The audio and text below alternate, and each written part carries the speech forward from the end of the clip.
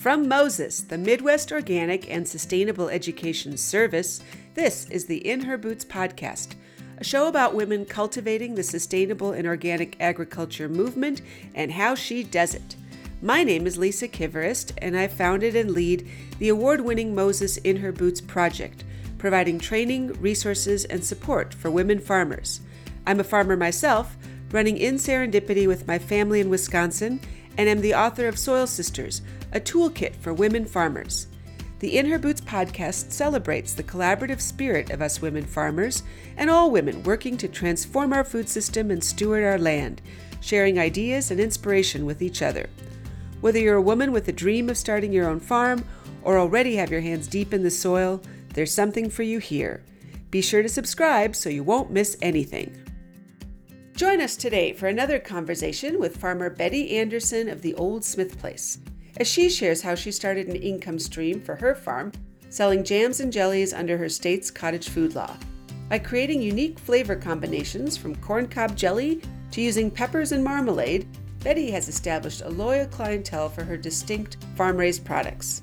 Betty Anderson and her husband Dane are the current stewards at the Old Smith Place outside Broadhead, Wisconsin.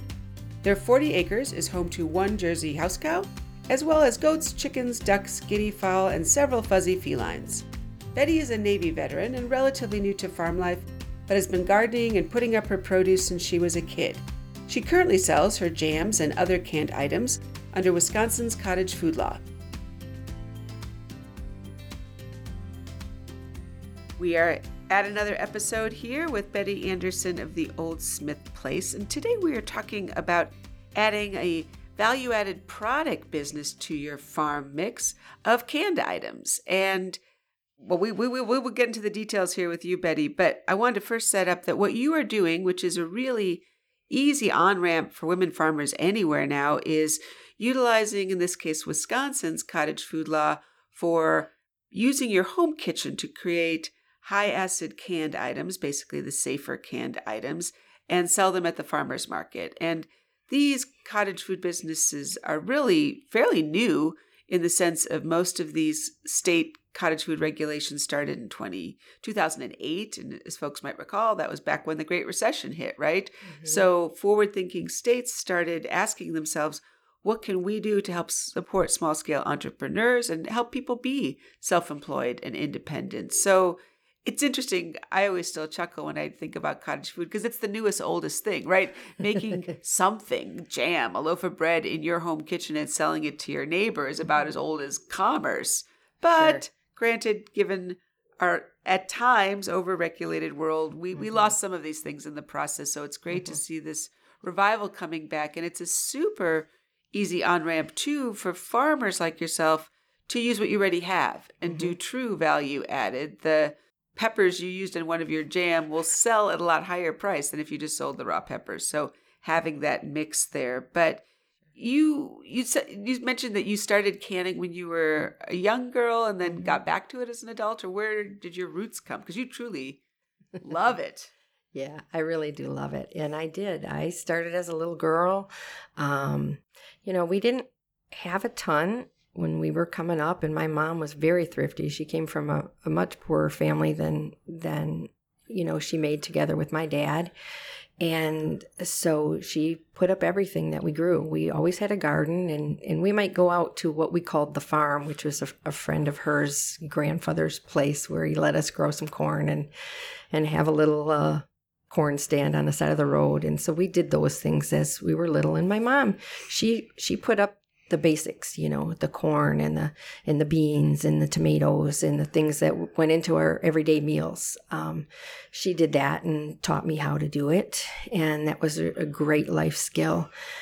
But my dad, he did the fun stuff. And that was always a little friction in our family. My mom did all the hard work and my dad did the fun stuff, But he was the jelly maker and the wine maker. And so I think that's where I got my love of making jams and jellies, was from my dad.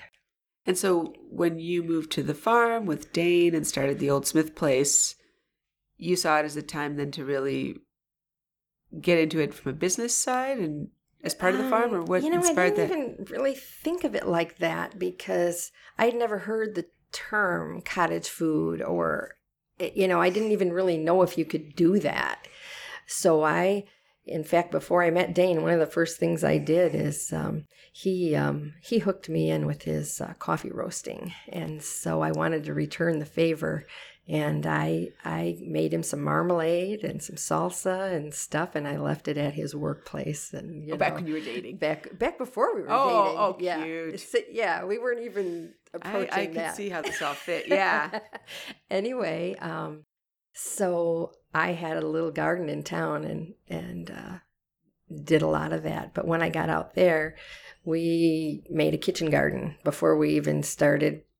We gutted the kitchen and made a kitchen garden at the same time, which is kind of diametrically opposed to each other. But my first canning, I didn't even have a kitchen that I did out there on the farm. So that was fun. And actually, until I met you, I didn't think that this could be an income stream. It was just a love and a passion. But you had the skill set. Oh, yeah. And then you started taking it to market. Yeah. And for me, it is a passion. I mean, it's almost like church. I remember setting up at Farmers Market in Blanchardville by Chris, and by the time we got set up, the sun would be coming over the top of the building and start to shine down behind my jars, and I would just look at them. They look like jewels, and it would give me goosebumps. Glass. Yeah. Oh, and wow. So it was, it provided me that quiet time, that creativity, and that's needed for mental health. And then bonus, I could make an income, and so then I started to kind of look at packaging and how to market my already beautiful jars and make them more beautiful. And really, you had a big part of that too, because you were doing similar work, and I think you had a big part also in making it possible for us in Wisconsin to even earn some money doing this. These are true state constituent initiatives. We still have to fight for these laws, and for folks interested, you should be able to fairly easily find your state's law.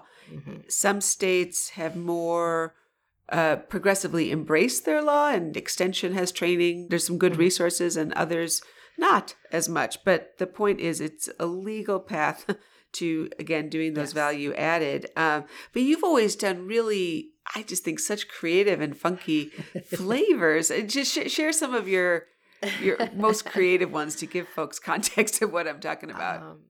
I must just comment. You just gave me some corn on the cob jelly, or corn off the cob. Corn cob jelly, like literally the corn cob. I know, that it is really funny. It's beautiful color.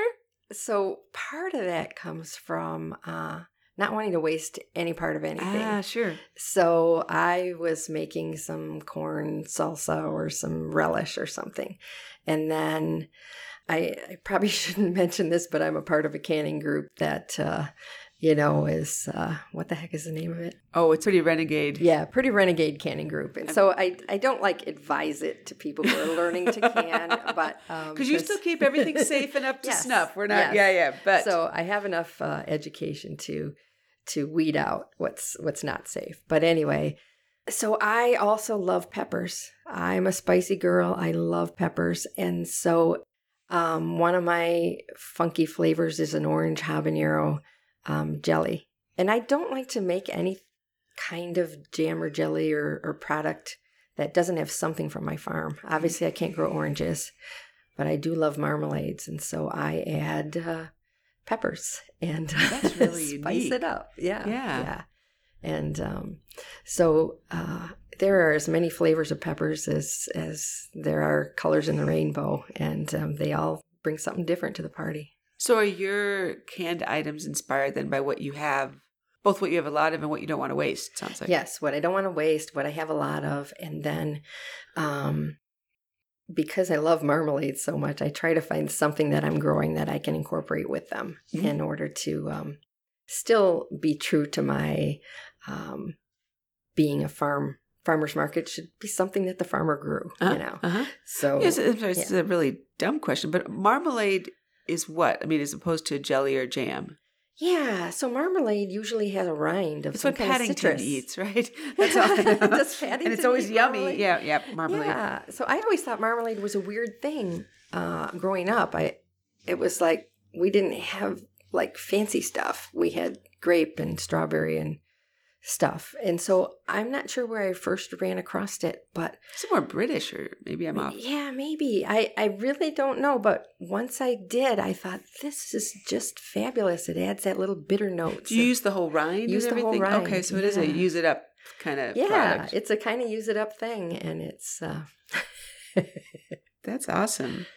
So when you take these to market, obviously they give you a unique niche right away, right? yeah, they do. And how do you find it challenging to educate your customers, or how do you communicate this isn't, Grandma's strawberry jam?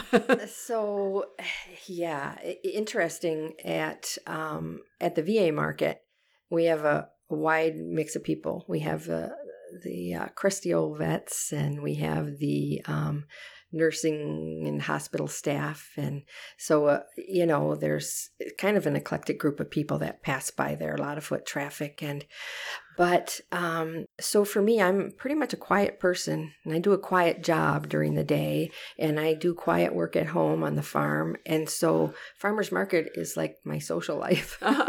So, and I don't need a lot of socialization because I am sort of an introverted person, but so it's a chance to just talk. And I always bring food that people can taste, and that's really been a great marketing strategy. Samples. I give samples, and people taste it, and they go, "Wow, what is that?" And so, yeah, and then I get to talk about how important it is, and how much time it takes to do this kind of work, and how important it is to have a relationship with your farmer, and not just me, but all the vendors that we have at our markets. Yeah. And so.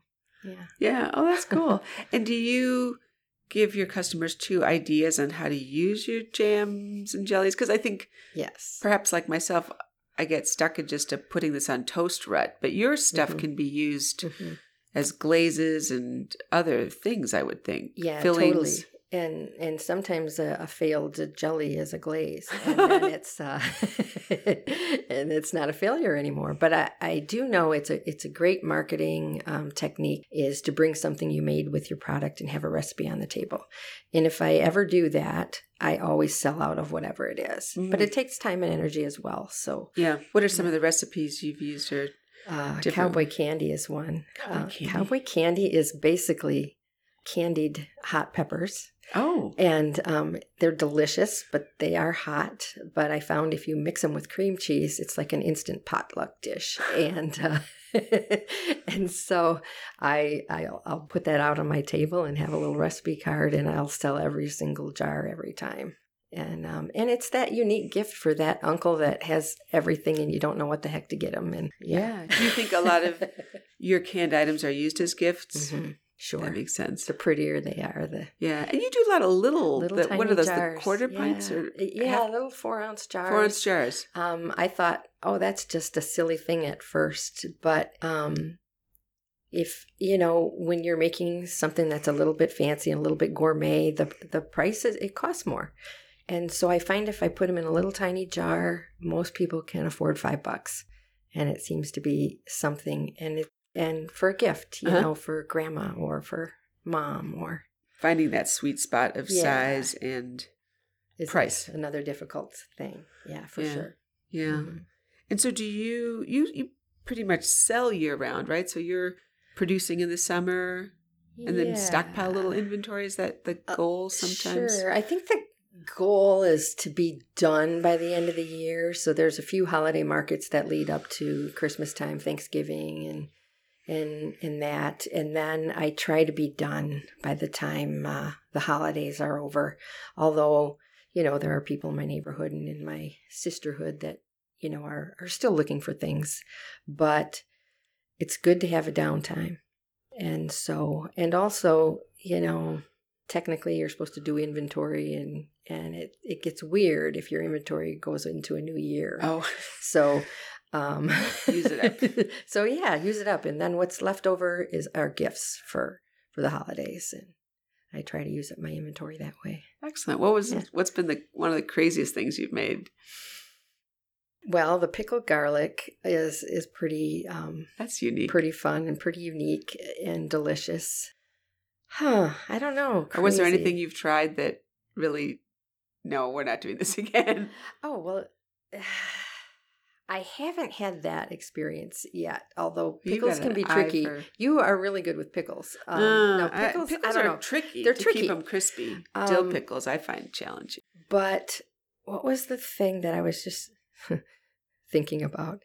Well, the flavors and combos you can't go wrong, right? I mean, worst case is a jelly doesn't set right, and like you were saying, it's a sauce or a glaze or a syrup or and all of them are good on ice cream. Well, there you go. That sums it up. When in doubt, just put it on ice cream. Even the hot ones. I would have never thought about that, but that probably is good. You are opening up our culinary palate. Thank you very much, Betty. Awesome. You are welcome. Thanks for listening to our In Her Boots podcast. I'm your host, Lisa Kiverist with the Moses In Her Boots project. This episode's audio engineer was Liam Kiverist of TechSocket.net. The podcast was brought to you by the Midwest Organic and Sustainable Education Service, Moses. The mission of Moses is to educate, inspire, and empower farmers to thrive in a sustainable organic system of agriculture.